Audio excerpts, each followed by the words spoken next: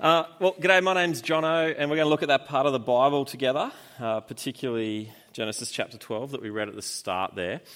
But last night, Big Country Night, was a really good night. A bunch of you were there, I know.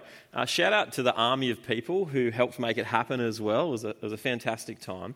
But I got to say, one thing in particular happened last night that blew my mind. I was sitting around a fire with a crew of people. I think there might have been year 12s. We all had a can of drink with dinner as we were sitting there. And then Grace Garden changed my life. She did something extraordinary. Now, did you know that the bottom of a can is meant to do this when you want to open another can? Who knew what the bottom of the ring of a can was for? Put your hand up if you did. Yeah, check this out. What? What on earth? Now, I don't actually need Pepsi, so that's going to stay there, but I've been drinking cans of soft drink for the entirety of my adult life, and I never. What on earth? Who knew that was what the bottom of a can was for? Now, here's the thing, right? There's a link. Here's the thing. Tonight's passage is a little bit like that sneaky ring on the bottom of a can. It could be that you've been a Christian for a long time, and you probably had some sense that Genesis 12 was always there. You probably knew something about what it might have said, but it's possible you never understood why Genesis 12 was really there. Because if tonight we can get our heads around this part of the Bible there in Genesis chapter 12, what we're actually going to be doing is getting our heads around the whole Bible. Genesis 12 is like this key that opens up the rest of the Bible from beginning to end for us. And so if you're new with us here tonight, I know a bunch of you will be, good news, you've joined us on a very good night because you might be 2 weeks into coming along to church, but you can go home and at the end say, I know what the whole Bible is about now, which will be a good brag. You can do that at work if you want to. Huge power move. I know what the whole Bible's about. It's an amazing thing we're going to see as we unpack this part of the Bible and see how it unlocks the rest of the Bible for us. So thing number one, we are going to get a chance to catch the whole story of the Bible tonight together as we look at this passage. But secondly, as we do all of that, another thing's going to happen for us. We're going to see some of the reasons, at least one of the reasons, why many Christians say that the Bible is trustworthy, that you can actually trust that this is God's word to us. We're going to see that as well as we unpack Genesis 12. It's an incredible passage. It's going to give us great confidence in the things that God says to us in his word, and we're going to get a chance to see what the whole Bible says along the way. Huge. Now, I believe there is a real God who is there, who wants us to know him and come to him. And so I'm actually going to now pray. So if you want to join me in that, I'd love to lead us in prayer. Let's pray. Well, Father God, we thank you so much for who you are. We thank you, Lord, that you have not left us in the darkness as to what you are like and even the way to come to you. And so I pray that tonight you would open our eyes to see what you have to say to us across the entire scope of the Bible. I pray that you'd open our eyes to understand your word, and I pray that you'd do a great work in us. For those of us who already know and love and trust Jesus, I pray that you'd cause us to love him all the more. And for those of us tonight who are still wrestling with the things of Christ, I pray that you might reveal yourself to them as well. Open our eyes to see Jesus clearly in your word, we pray. Amen.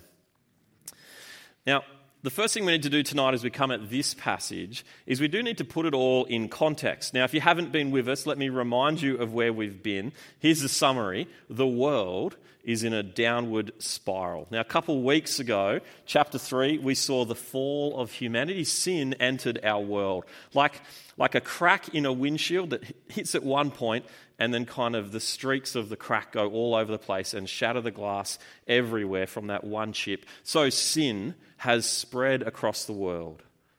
And then straight after the fall in chapter 3, the very next event that happens is, chapter 4, verse 8, the first murder. Cain he murders his brother Abel. And after that, things actually spiral worse and worse out of control. Toward the end of chapter 4, you see a descendant of Cain, a guy called Lamech, and he's bragging about his vengeance and his justice, not his justice, but his vengeance and his violence that he'll bring against anyone who crosses him. And then in chapter 5, there's this list of genealogies, all the people from Adam all the way through to Noah, and the account of their lives, the history of those families. But the thing that's meant to stick out in chapter 5 is this: such and such lived for this long, and then he died. Such and such lived for this long, and then he died. They died. They died. Death is not normal. It's not meant to be. It's not natural. It's not how things should be. It's foreign. Which is why when you go to a funeral and you grieve the loss of someone that you love, you have to come to terms with this weird thing that a person that was there is now gone. It's this intrusion on the normality of what life should be. And so sin and death have seeped into the very fabric of our world. Now, in fact, things go from bad to worse again, and you get this summary in chapter 6, verse 5. Now, we're going all over the Bible tonight. If you've got a Bible with you, follow along, and if you don't, some of the key verses will be up on the screen. But here's the summary, chapter 6, verse 5. The Lord saw how great the wickedness of the human race had become on the earth, and that every inclination of the thoughts of the human heart was only evil all the time. Things have gotten bad, so bad, in fact, that God actually brings judgment on the world and wipes the human race from the face of the earth, except for one man, a guy called Noah, and his family, who are spared, which is what we saw last week. Now, at this point, you think, okay, maybe fresh start, things are going to be pretty good. God promises never again will I destroy the world with a flood. Humanity's given a fresh start. Maybe it's going to be all good. Pretty quickly, no. First thing Noah does when he gets off the ark is get drunk. 2 chapters later, guess what we do? Chapter 11, Tower of Babel, the height of human sin. There's a pun in there. Humanity bands together and they shake their fists at God and they say, we don't need you, God. We're going to be God. We're going to build this tower to be like you. So there's where we've been. There's the context up to this point here in chapter 12. Now, what does all this mean for us tonight as we come here to chapter 12? Well, here's the thing you have to get. Their problem is our problem. Their disease is our disease. We really are sinners. Now, I recognise that to a bunch of people, some of whom may not have much to do with church at all, that's a confronting thing to be told. It's a confronting thing to hear. It is what the Bible shows us. And I think if we're honest with ourselves, it's actually what the world around us demonstrates every single day of the week as well. We are sinful in our thoughts, in our actions, in our motives. Just like the people in Genesis 3 to 11, we stumbled into sin as individuals. Friends, this is the sobering reality of our world. This is our sobering reality. Now, let me just say, you will never make sense of what the Bible teaches if you don't understand sin. It just won't make sense to you. You won't understand Jesus unless you understand sin. And I want to argue, in fact, you won't even understand the world as it unfolds before you and life unfolds unless you understand sin. It won't make any sense. Sin is real. It's my problem. It's your problem. But there is a good God who cares deeply about it. He will call us to account for it. He cares deeply about it. And we actually need to be rescued from sin. But here's where we are tonight. Here's the second thing that you need to see tonight. And this is the best news in the world. This is where we're going for the rest of tonight. Here it is. God promises to reverse it all through a sinful nobody, a guy called Abraham. Now, in tonight's passage, you'll notice the reading actually calls him Abram. That's because he gets a rebrand in a couple chapters' time. But for lots of Christians, we think of Abraham as this man, the model man of faith, one of the good guys. It'd be easy to assume that he was the kind of guy who kind of deserved to be in God's good books. Abraham, he's got a good rep, kids sing songs about him, all that. But you've got to catch this. Abraham was a sinful nobody. He was nobody, and he was from, in fact, Joshua chapter 24, verse 2. You don't need to go there. But it tells us that Abraham came from a family of idol worshippers. He probably grew up worshipping other gods other than the God of the Bible.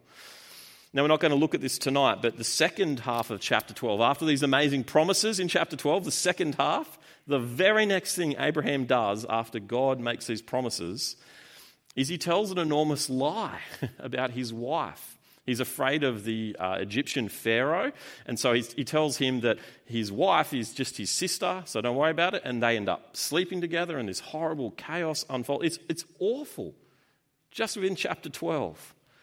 Now, Abraham will get some things right. He'll respond rightly to the promises of God, trust God, but he's also a lousy sinner. That's the guy who's receiving these promises here in chapter 12. And it's to this man that these amazing promises are given here. I don't think it's possible to overstate how important these three verses here, Genesis 12, 1 to 3 are. So important for understanding the rest of the Bible. So let's have a look at it. Genesis 12, verse 1. The Lord God said to Abram, "Go from your country, your people, and your father's household to a land I'll show you." You've got one job, Abraham, what do you want to say? Go. Leave your family, leave your land, go. Without knowing or seeing what's coming, go. Because I, God, have told you to. You guys remember during COVID, I heard about this lots. There were people who would buy houses in another city, another state over Zoom or over FaceTime, things like that. Because you're in Melbourne, you just got to get out of there, right? But imagine taking the step of moving your entire family to a new town, a new state, a new place, maybe even a new country, and doing all of that over the phone without even visiting the place. That's what people were doing during COVID. It's crazy. It'd be nice to have money to chuck around like that, wouldn't it? But still, crazy that people would do that. Well, Abraham, he's taking that here to the next level. There's no Google Maps, there's no internet, there's no Zoom. He doesn't even know where this place is yet. God's like, you need to go. I'll tell you where you're going once you're on the way, but just hit the road for now. He goes empty-handed. He doesn't have anything, well, except for one thing, these incredible promises from God. You can see 7 promises unfold in verses 2 and 3. Have a look there. Verse 2, promise number 1. I will make you into a great nation. You're going to become the father of a whole nation. This old man, Abram, with his old wife who's never had a kid, you're going to be the father of a whole nation. Promise number 2, he says, I'll bless you. Now, in the Old Testament, blessing meant prosperity, fertility in the land and children and growing stuff and victory. He says, I'm going to bless you. Promise 3, I'll make your name great. Everyone's going to know your name. Now, just as an aside, here we are, 3,500 years later, chilling out in Erina, talking about who? Him. His name. God kept that promise. Promise 4, you'll be a blessing. Through Abraham, God won't just bless him, but through him will flow blessing to others. More on that later. 3 more promises. Verse 3, number 5, promise 5, I'll bless those who bless you. Promise 6, I'll curse those who curse you. Abraham's going to become the very criteria by which you'll judge whether a person is with God or against God. If you're with Abraham, then you're in with God. If you're not with Abraham, you won't be in with God. You'll be cursed. And so that's the way the world's going to run from now on. Promises 5 and 6. And then promise 7. This is staggering. All peoples on earth will be blessed through you. All peoples. Think about the scope of that promise for a second. Through you, every person on the earth is going to be better off. And you know, the kind of ego trip that would give a person. I reckon that's what like Elon Musk thinks to himself as he gets out of bed in the morning. He's like, I'm going to make the world a better place for every single human. Well, that's the promise of God to Abraham here. Everyone on earth is going to be better off because of you, the whole world. This is a massive promise. Now, people do throw around pretty big promises in life, don't they? Primary school was a classic for this. I remember in primary school, I'd have like people come up to me who weren't my best friend, and they'd say to me, if you give me one of those chips, I'll be your best friend. Now, they made that promise, but I've got to say, I don't know where those people are anymore. None of them are my best friend. I don't know what happened there. People make all sorts of big promises in primary school. My kid, Gus, he wanted to be on the Student Representative Council, and so his big campaign message was, I'm going to put Coca-Cola in the bubblers. He really did promise that. And he got on the council as well. Now, I don't think he was lying intentionally. I just think he thought he could do whatever he wanted if he got into the SRC and then got a bad surprise. But these promises from God eclipse all that. They're colossal, but they're actually promises of substance. Promises you can trust. And as we're going to see tonight, God keeps these promises. Here's the third thing. God fulfills these promises here throughout the whole Bible. It's the rest of the Bible. Now, what I want us to do now is I want us to follow these promises, this promise for blessing for all people through the whole story of the Bible. Now, we're not going to read every bit, but we're going to cover it, this thread that runs right through the whole Bible. It's amazing. So what happens next? Well, Abraham does become the father of a nation. That's what the rest of Genesis is kind of about. Abraham has a son. His name is Isaac. Isaac has another son named Jacob, and then Jacob has 12 sons. And if you know your Bible, the names were Reuben, Simeon, Levi, Judah, Dan, Naphtali, Gad, Asher, Issachar, Zebulun, Benjamin, and Joseph. They became the 12 tribes of Israel. That's where that comes from. So step one, God does make a nation through this man, Abraham. It happens. And so already, by the end of the book of Genesis, he's having this incredible impact on the world. A whole nation has been born through him, but he hasn't blessed the whole world yet. He's just brought into existence this one nation. Now that nation, Israel, the Jews, they go into exile in Egypt. And I'm going to skip a whole book of the Bible here, but things generally go bad and then they go pretty good for a while. But here's the next big step. Blessing comes to the people of God through his law, through the law given by God. Now come with me to this one. Come to Deuteronomy chapter 30 and see this here. The blessing that comes to the people of God through the law. Come to Deuteronomy chapter 30, verse 15. God has given his law through Moses, and now God is speaking to them, telling them what to do with the law. Come to Deuteronomy 30, verse 15. I don't think it's going to be up on the screen, so just listen in if you don't have it.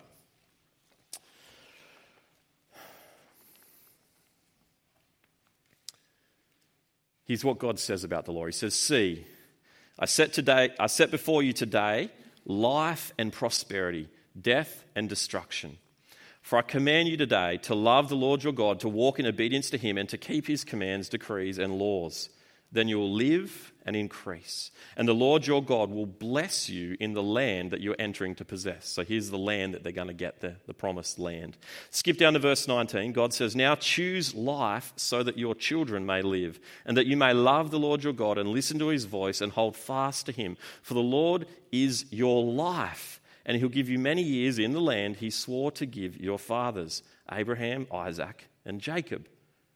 So it's now talking about the law, but it's referring back to the promises originally given to Abraham. And so he's saying, blessing will come to you, Israel, people of God, through the law. It's going to come if you obey my commands, then the blessing will come. Now, the promise back in Genesis 12, remember, that was a one-way promise. It was a unilateral promise. There was no if. God just said, I'm going to do it. Here's the promise, one way.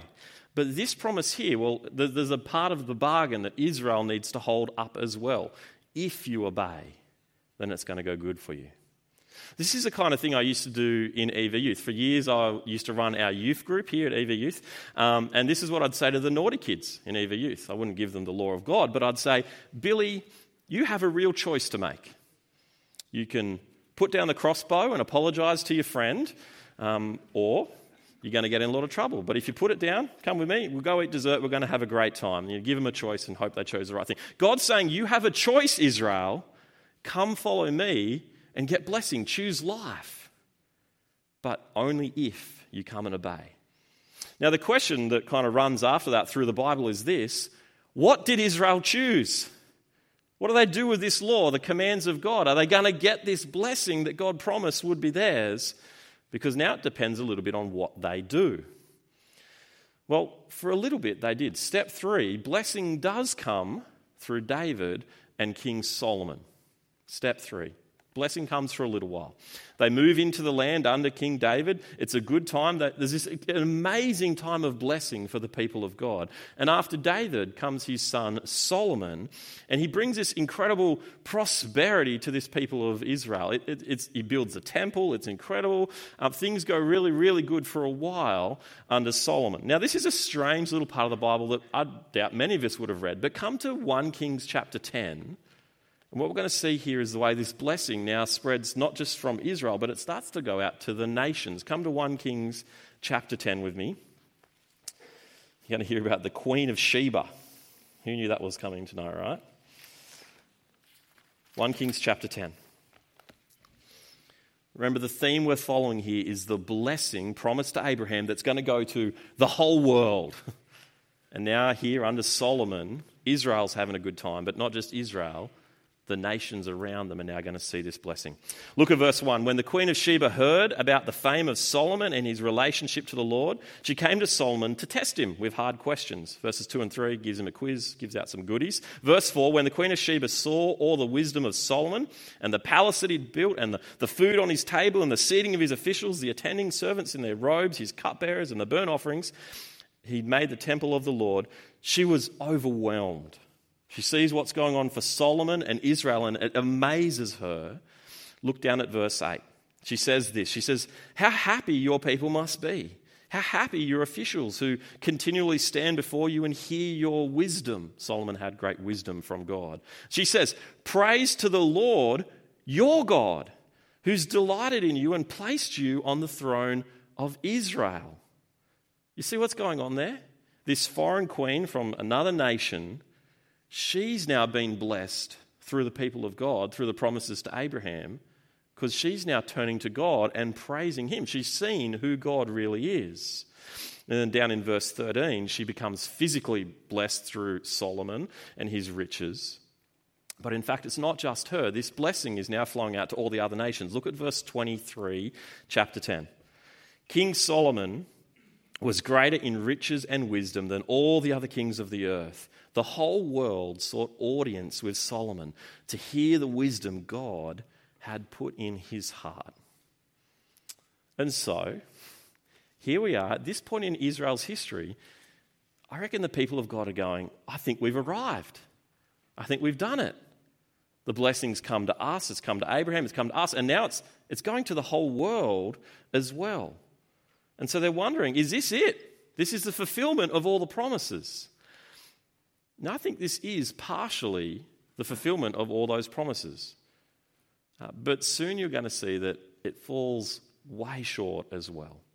Very quickly, the very next chapter, in fact, you can see it there in chapter 11, Solomon's wives, he messes up. It goes real bad. Chapter 11, verse 6. So Solomon did evil in the eyes of the Lord. He did not follow the Lord completely, as David his father had done. And after that, you know what happens? King after king after king, ruler after ruler, leads the people of God astray. Time and time again, they walk away from God. Now, for the sake of time, I'm going to make an enormous generalization about the whole middle bit of your Bible, right?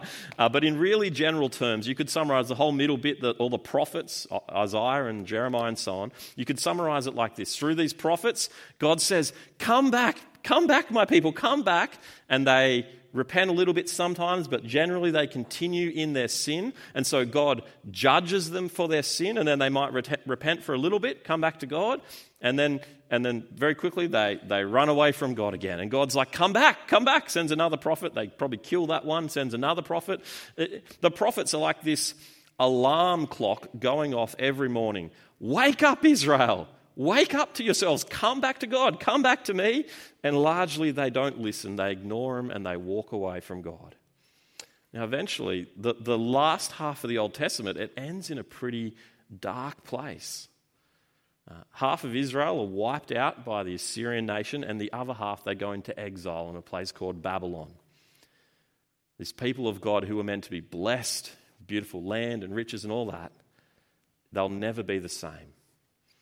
And so through that part of the Bible, through the darkest parts of the Bible, you're left wondering, where's this blessing to Abraham? Is God going to keep his promise? But then in the background, there's this thread of hope. Through the darkest parts of the Bible, there's this amazing thread of hope. It runs right through. There is one coming. There's one coming who will bring this blessing. He's a king. He's a greater king than anything you've ever seen, a greater king than David, Solomon. He will bring this blessing that was promised to Abraham. And finally, here's the last bit of it. Here's the end of it all. Jesus turns up. And Jesus fully fulfills the promises that were made to Abraham. Now, Jesus came, he died, he rose again, but come over to the end of Luke's gospel with me. Come to Luke chapter 24. I'm sorry for all the jumping around, but it's going to be worth it, I promise. Look at Luke chapter 24. And what you see, an incredible claim that Jesus here makes about himself. So we've seen this story running through the whole Old Testament, this blessing that we're waiting for. We've kind of, in really, really short terms, we've covered the story of the Old Testament. But look at what Jesus claims about himself. Luke chapter 24, verse 44. Jesus said to them, "This is what I told you while I was still with you. Everything must be fulfilled that is written about me," says Jesus, "in the law of Moses, the prophets, and the Psalms." Now, Moses, prophets, and Psalms, that's just shorthand for the Old Testament. Do you hear what's been said there? Do you hear the claim? Jesus is saying that everything needs to be fulfilled that was written about me in the whole Old Testament, the whole of their Bible at this point. Jesus is saying that whole Bible that you guys, you know that thing, the Bible that you guys love, the Scriptures, it's all about me. It's all been about me. A few weeks ago, Genesis chapter 3, verse 15, we saw the promise of one who would come who would crush the head of the serpent. That from the very beginning was a promise about Jesus. And in chapter 12, tonight, when God promises to bless the whole world through Abraham, Jesus is the one who ultimately fulfills that promise. The whole Bible, all of it, is ultimately about Jesus. From beginning to end, this is his story. It's all about him. Now, there's some big implications of all this. First of all, friends, this is how you read the Bible. In one sense, all that we've seen tonight is a giant lesson on how to read the Bible really well. Whatever part of the Bible you're in, whatever page, Leviticus, Genesis, Psalms, Revelation, at the very end, from beginning to end, you want to read the Bible wherever you are and have this question in your mind: what does this teach me about Jesus? How does it point to him? Because it's all about him. He's on every page. You may not see his name written down, Jesus, on every page, but it's all about him. It's all pointing to him. It might be about him because you see your need for him. You read the law and Leviticus and all that, and you go, man, we need a saviour because we can't keep all these rules. Or it might be that you see a shadow of Jesus. You see a glimpse of the goodness of Jesus in one of the people in the Bible. Or instead you might see a contrast to Jesus, the failed king who's contrasting to the king who is Jesus, who's the best one. All of the Bible points to Jesus. That's how you read the Bible.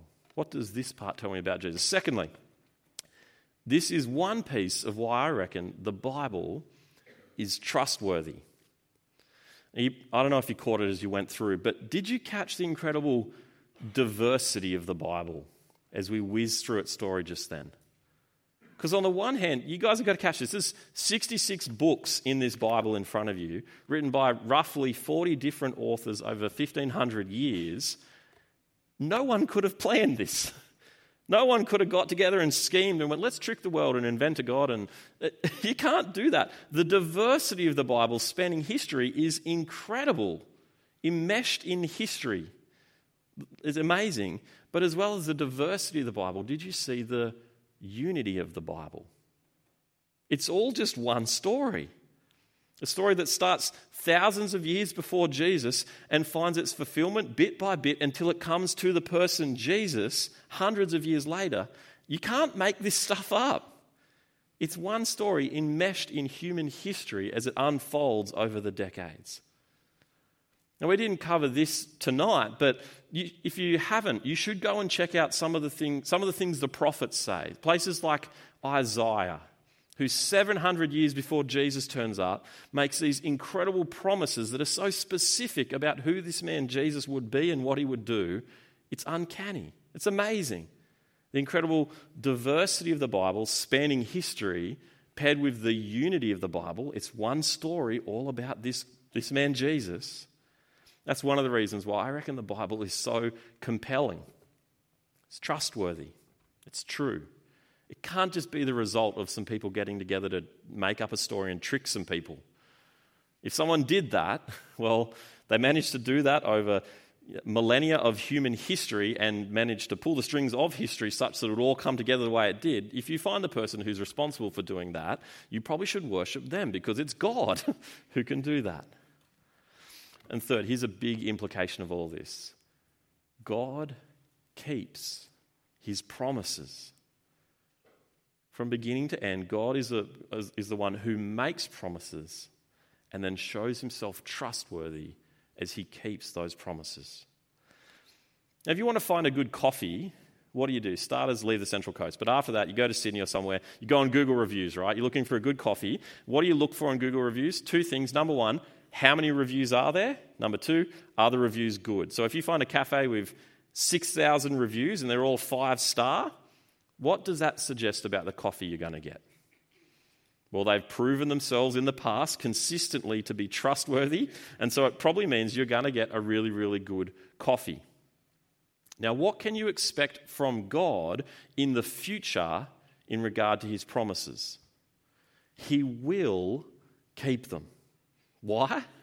Because 100% of the time up to this point throughout all of history, he's been making promises and keeping them time and time again. If God had a Google review rating, which he doesn't, it would be 100% for all of human history. He has demonstrated himself to be faithful. He makes promises and he keeps them.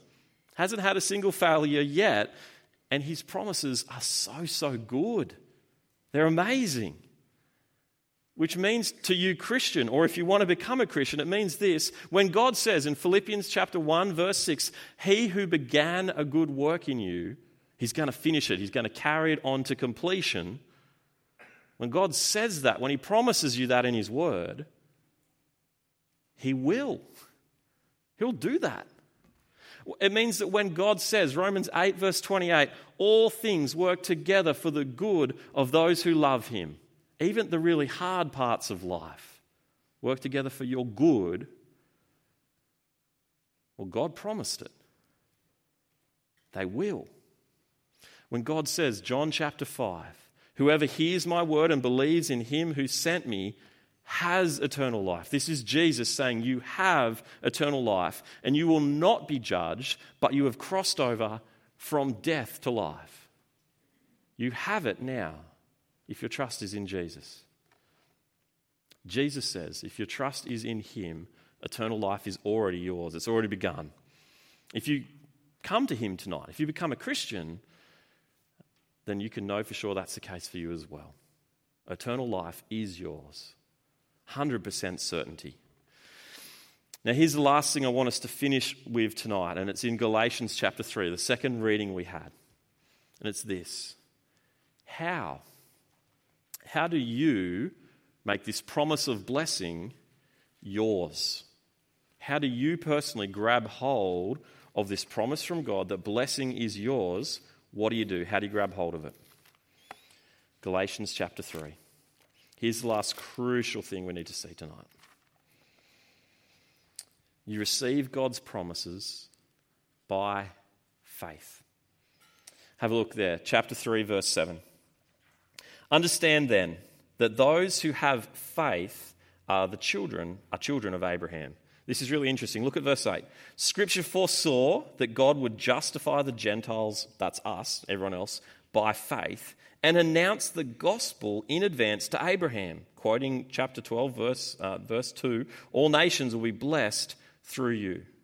Now those who rely on faith are blessed along with Abraham, the man of faith. You see what's been said there? It's amazing. What makes you a child of Abraham? What makes you a child of God, in fact? faith. Faith is the key. Now, Abraham had faith when he heard the promises of God. God said go, and he trusted God, and so he went. Now, what's faith? It is just what I said. It's simple trust in God. It's just taking God at his word. Faith, trust, same thing. Now, I don't know if you guys have been abseiling. I'm not even sure if anyone's going abseiling these days. I know a bunch of you guys go rock climbing. Do you abseil to get back down, or do you just jump down? I don't know what you do. But anyway, with abseiling, right, you're wearing your harness. And the strange thing with abseiling is the more you trust your harness, the better it's going to go for you. The more you trust yourself, the worse it's going to go. With abseiling, you need to lean back into your harness and your feet go up on the wall and you do your thing, right? But if you don't trust your harness and instead you're kind of holding onto your rope and trying to support yourself, it ends really badly because you end up swinging into the wall and you get dragged around. It's horrible. But ironically, the more you stop trusting yourself to keep yourself there and lean back in your harness, the better it goes for you. Well, faith in God means stopping trusting yourself, stopping saying, I'm going to hold onto the rope and hold myself up and do it myself. Stop relying on yourself and instead trust in God that he has got you. Instead of trusting yourself, you put your trust in Jesus. That's what faith is. Stop trusting yourself. Start trusting Jesus. It's not being a good person. Just to be clear, it's not about being a really, really good person and God's like, sweet, you're in, I'll have you. No. Abraham came from a family of idol worshippers. He received the promises of God and had faith. He trusted. And even after that, he made some pretty big mess-ups along the way. He didn't have perfect obedience.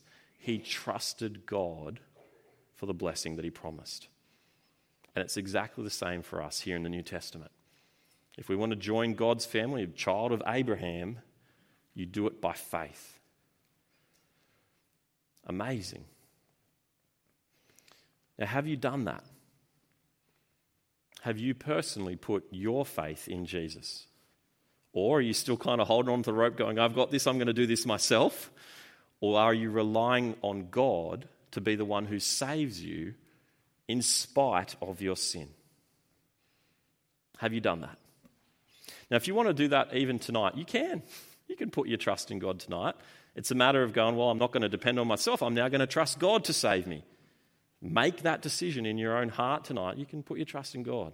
You could quietly find a space and pray to God and make that decision for the first time tonight. If you want to, you could come and find myself, and I'd love to walk you through that and pray with you.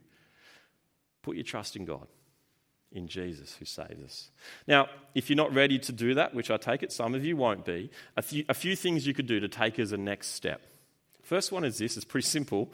Come back next week. If you're new with us tonight and you've had a good time, I'd love to invite you to come back next week and continue to wrestle with the things of God in the Bible. Look next bit of Genesis together. Second, I'd love to invite you to come and join us for a series we run called Life. We'll be running one of them in term 4, specifically for this crew here at EV Night. And it's a great place to come with your questions and your objections and your thoughts and hear what the Bible says about Jesus. Come join us for Life in a term's time. And thirdly, I'd love to invite you to just have a read of the Bible yourself. Grab a hold of the Bible. These welcome packs that we'd love to give you, they've got a New Testament part of the Bible in them. But grab one. Don't start at the beginning at Genesis. Start at somewhere like Mark, which is an account of Jesus' life, and just read the Bible. Meet this person, Jesus, who claims to be the very center of history, the one the whole Bible's about. Have a read for yourself. And when you're ready, put your trust in him. I'm going to take a moment to let you reflect on the things we've seen tonight. The band's going to come up and I'm going to lead us in prayer. Let's do that. Take a moment to reflect.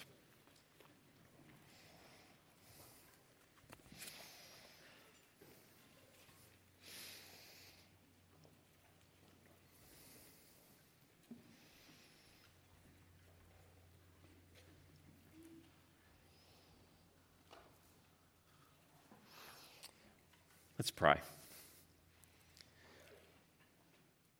Oh, Father God, we thank you so much for the amazing way you have revealed yourself to us throughout all history, all time. You are the God who is eternal, who's always been there. And we thank you that you reveal yourself to us so amazingly on the pages of this book in front of us.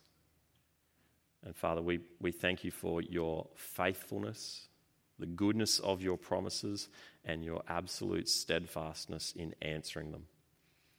And we thank you so much, particularly for the promise of blessing and the Saviour, and thank you that we know him in Jesus. Amen.